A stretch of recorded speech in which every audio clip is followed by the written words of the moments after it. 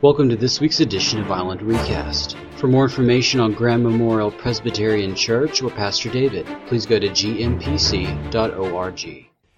He is risen.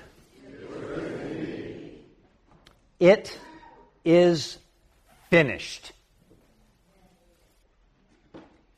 He is risen and it is finished. I love to read those narratives in the gospel that talk about the disciples waking up to an empty tomb. The longest 3 days of their lives. Everything that they had hoped for and anticipated in and through the person of Jesus of Nazareth all came crashing down that Thursday night. As they left the upper room to go to the garden, unsure of what was going to happen next. And Jesus prays in the garden, "Father, let this cup pass from me, but not my will, but thy will be done." And the soldiers come. And the expectation of a conflict was high. Peter pulls out a sword and whacks a guy's ear off. Jesus says, "Put it away." Heals the guy's ear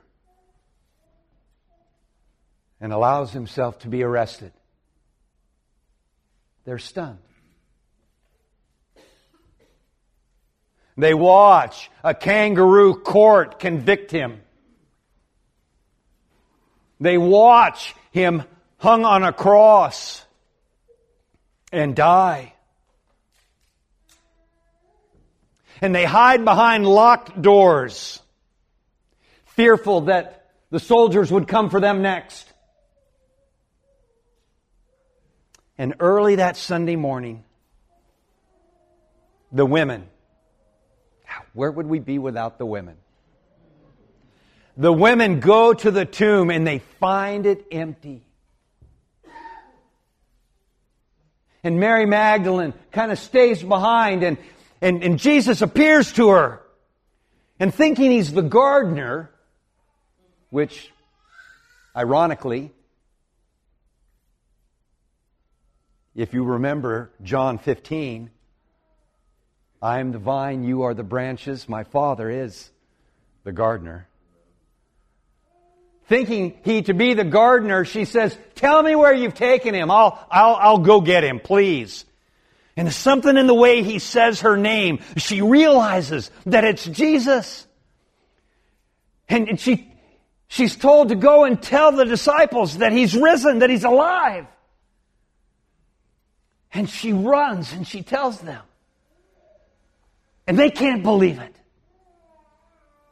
And they wouldn't believe it until they could see him with their own eyes.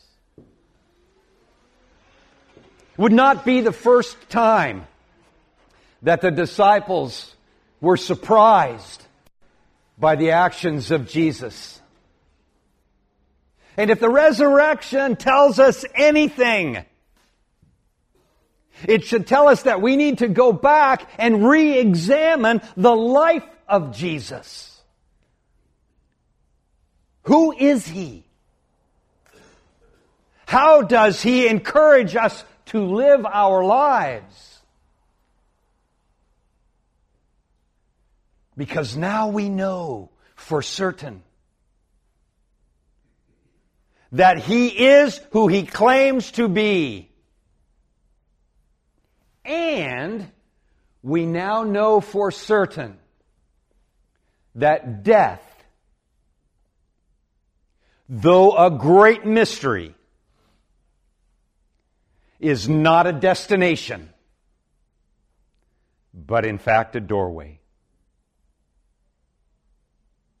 As we go back and look at the life of Jesus this morning, I would invite you to open your Bibles to the 4th chapter of the Gospel according to John. Chapters 3 and chapters 4 of the Gospel of John are worth a closer read. Because we see in these two chapters a juxtaposition of the best that you could hope to achieve in society and the very bottom of the barrel. In chapter 3, we're introduced to a guy named Nicodemus. He is a Pharisee. He is a part of the ruling council of Jerusalem. He had everything possible that society could afford a human being. He was at the top of his game. There was nowhere else that you could go. No higher heights. And yet we read in that third chapter that Nicodemus goes by night to encounter Jesus, who knows exactly what's in his heart. Because he knows what's in every one of our hearts. And yeah, that's an unsettling thought, that God knows us that well. Because we learn at a very early age that we have an inner life that we can hide from our moms and dads.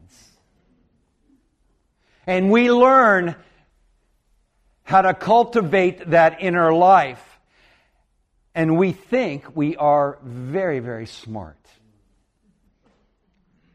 But even that inner life cannot be hidden from God. So Nicodemus, he comes and says, "We know that you are from God. Nobody can do the things that you do if God were not with him." And Jesus changes the conversation and says, "You want to see the kingdom of heaven. You're not going to see it unless you're born again. Unless you come to that place where you recognize that you have a need you cannot meet. And I'm here to meet it." Fast forward to the fourth chapter, we encounter somebody at the other end of the spectrum. We have a woman at the well in Samaria. And the Samaritans were like, not the arch enemies, but they were so despised by the Israelites that they would walk around Samaria lest they soil themselves with the dust, let alone have a conversation with them. And they have they go through Samaria because Jesus, we're told, he had to go through Samaria. Why did he have to go through Samaria? So that we might learn something. For the same reason that he had to go to the cross. He had to go to the cross because there was something that we could not do for ourselves. And that is deal with the problem of that inner life and the hiding that goes on. So, opposed to Nicodemus, who comes to Jesus at night, Jesus goes to Samaria, the opposite end of the spectrum, and in the broad daylight reaches out to this woman who comes to the well. He knows what's in her heart as well. And he offers her a draft of living water. And they have this exchange. She is a woman who is an outcast among outcasts, married 5 times, currently living with someone who is not her husband. She was not very popular in her village. So you can imagine her surprise at coming to the well and finding a Jewish man sitting by the well, and her heart just sinking. And then he speaks with her, offers her living water. She would love to have living water. She finally asks him for it. And he says, "Go get your husband." Here it comes. "I have no husband." Yep, you're right, you haven't. You've had 5, and the guy you're with now is not. And she changes the conversation. And Jesus lets her. He lets her change the conversation because he knows the pain that she experiences day in and day out of being a societal outcast. And He gives her that dignity. They change the conversation about worship and where we worship. Here, there. The true worshipers worship God in spirit and in truth. It is not location sensitive. And that's where we pick up the narrative in this 4th chapter. The woman says to Jesus, I know that Messiah called Christ is coming. When He comes, He will explain everything to us. Then Jesus declared, I who speak to you am He. Just then, in verse 27, we read, just then the disciples returned and were surprised to find Jesus talking with the woman. But no one asked, what do you want? Or, why are you talking to her? Then leaving her water jar, the woman ran back to the town and said to the people, come and see a man who told me everything I ever did. Could this be the Christ? They came out of the town and made their way toward Jesus. Meanwhile, the disciples urged Him, Rabbi, eat something. But He said to them, I have food to eat that you know nothing about. And then the disciples, they said to each other, could someone have brought Him some food? My food, said Jesus, is to do the will of Him who sent me and to finish His work. Do you not say 4 months more and then the harvest? I tell you, open your eyes and look at the fields. They are ripe for harvest. Even now the reaper draws his wages. Even now he harvests the crop for eternal life, so that the sower and the reaper may be glad together. Thus the saying, one sows and another reaps, is true. I sent you to reap what you have not worked for. Others have done the hard work, and you have reaped the benefits of their labor. He had to go through Samaria. So they get there, it's noon, and the disciples, they go into town to buy food. And Jesus is there, He's all alone.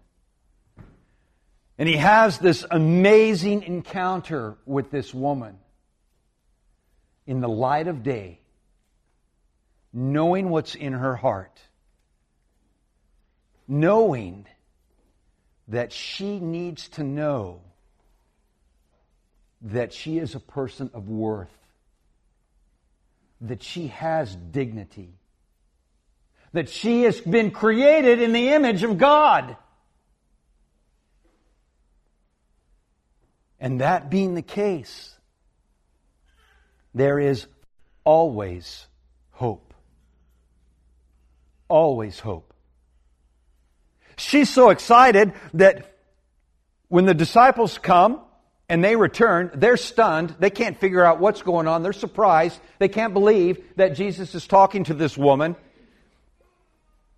And they've got questions, but they don't ask them, which tells us that they are beginning to learn something.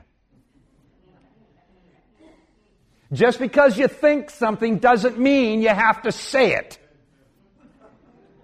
It took me a while to learn that.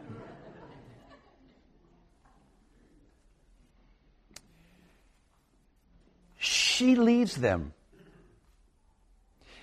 heading back into town, and said to the people, "Come and see a man who told me everything I ever did. Could this be the Christ?" And they came out.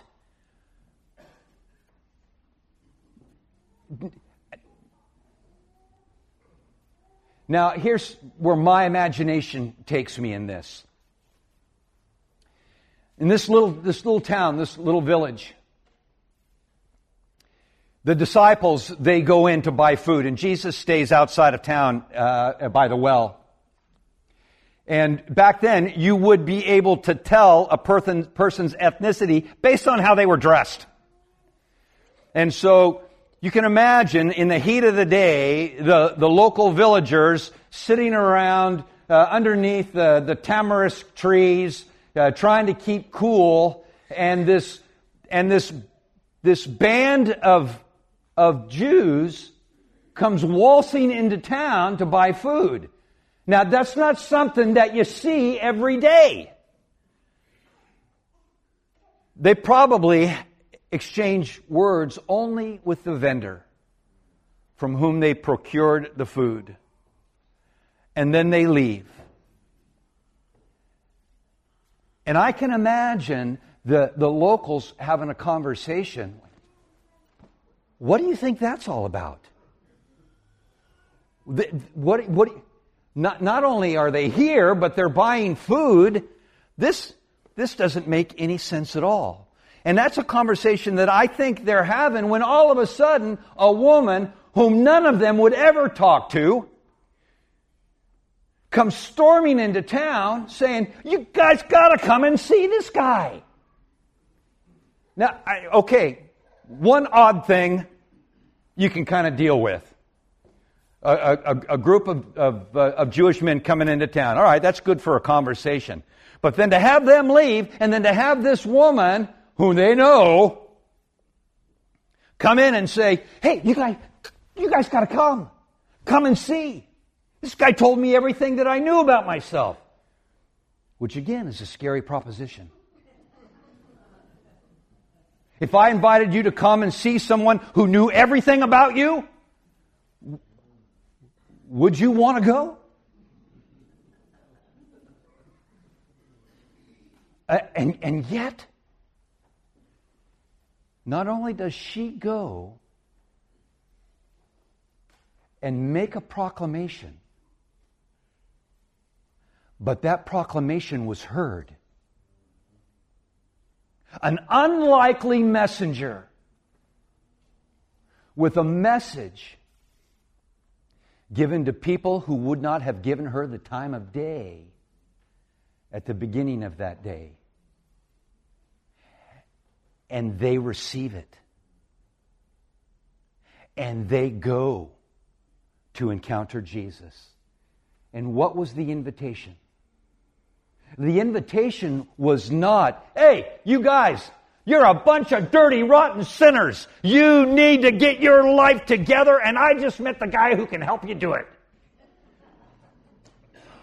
Oh my gosh, how many times have we heard that message proclaimed down through history? Ouch. The simple invitation is one that we encounter actually at the beginning of the Gospel of John.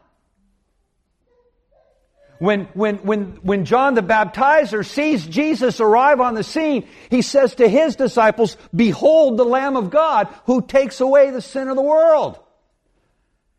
And they go to Jesus and they say, "Jesus, where are you living?" And he says, "Come and see. Come and see." And then later on, when Andrew tells his brother, "We have found the Messiah, come and see." Nathanael, "We have found the Messiah, Jesus of Nazareth. Can anything good come from Nazareth? Come and see." The woman at the well, to the villagers, "Come and see." And they do. Meanwhile, back at the ranch, the disciples, they went into town, they got this food. "Jesus, eat. Here, have something to eat." They're tired. It's hot. They're hungry. They're surprised because they don't know what was going on between Jesus and this woman. And they just want to eat. "Rabbi, have something to eat. Let's break bread. Let's eat."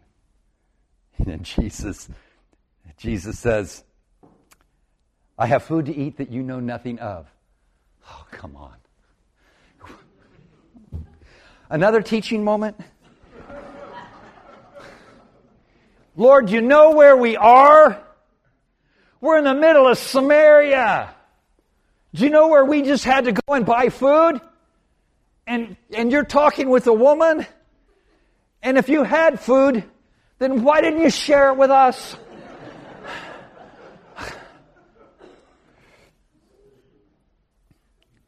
Did somebody bring him something on the side? My food, said Jesus, is to do the will of Him who sent me and to finish His work. We start the day by saying, He is risen. He is risen indeed. And He was able to rise again because it is finished. On the cross, He said, it is finished. What is the work that Jesus was sent to do? But to bring reconciliation, to bring hope to the hopeless. Yes, there is an ethic. And if you live within this ethic, you will thrive. But I'm here to give you grace. I'm here to invite you to come and see a man who knows everything about me. Yeah, that's a scary proposition. But you can't hide from yourself forever. At some point, you're just tired. Because life can get hard. And it doesn't go the way you want it to go. Relationships fail. Health fails. Governments fail. Stock markets fail. Despair rises. People take their lives because they don't see a way out. And Jesus says there is a way out. Because the God who created the universe still loves us and longs for us to return and to be in a relationship with Him where He can help us to become the human beings that He created us to be. And He meets us where we are. And if we listen, He will penetrate our hearts and deal with the issues that we most want to deal with. Do you not say, 4 more months and then the harvest? I tell you, open your eyes and look at the fields. They are ripe for harvest. Even now the reaper draws his wages. Even now the harvests. He harvests the crop for eternal life, so that the sower may and the reaper may be glad together. Thus saying, one sows and another reaps is true. I sent you to reap where you have not sown, where others have worked, done the hard work, and you've reaped the benefits. And so it goes to this day. What is the church to be? Yes, a place of sowers. We do a lot of planting. And even a place of reaping. Where people come to that point where they have that aha moment and they go, oh my gosh. Oh my gosh. Even for me? Yes, even for you. But there are a whole bunch of workers in between. People with gifts of mercy and hospitality. People with gifts of generosity and teaching. People with gifts of leadership. And what does the Lord require of us? But to deal with our own inner life. And to be just people. And then to love everybody else. To love everybody else. Mercifully, as we walk humbly with God. What a great and liberating day it was for me when I recognized that I did not have to worry about God's agenda for you. But it was equally a weighty day when I realized exactly what His agenda was for me.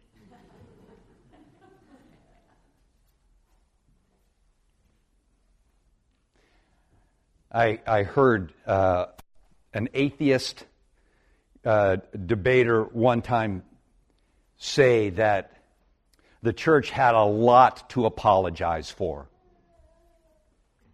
And he was right. He was right. History is littered with examples of the church failing to be brokers of reconciliation. But God isn't finished with us yet. His work is finished. Ours, not so much. But it's a joyful work. And it's a joyful work of invitation. We don't have to convince anybody of what is true or what is false. We just need to invite them to come and see. But let's pray that our lives are welcoming and inviting. That because of our joy, because of our generosity, because of our compassion, because of our love, because of our grace towards others, someone just might be willing to take us up on that invitation. Because if they do, they will encounter Jesus Christ. And given the opportunity, Jesus will convince them.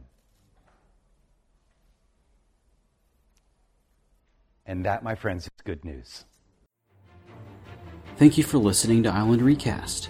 For more information, please go to gmpc.org. We ate with Him, we drank with Him the night before He died. None of us had any clue He'd soon be crucified, for we had all decided what the next few days would bring. This carpenter from Nazareth would be our earthly king. But He's risen from the dead. Yes, He's risen from the dead.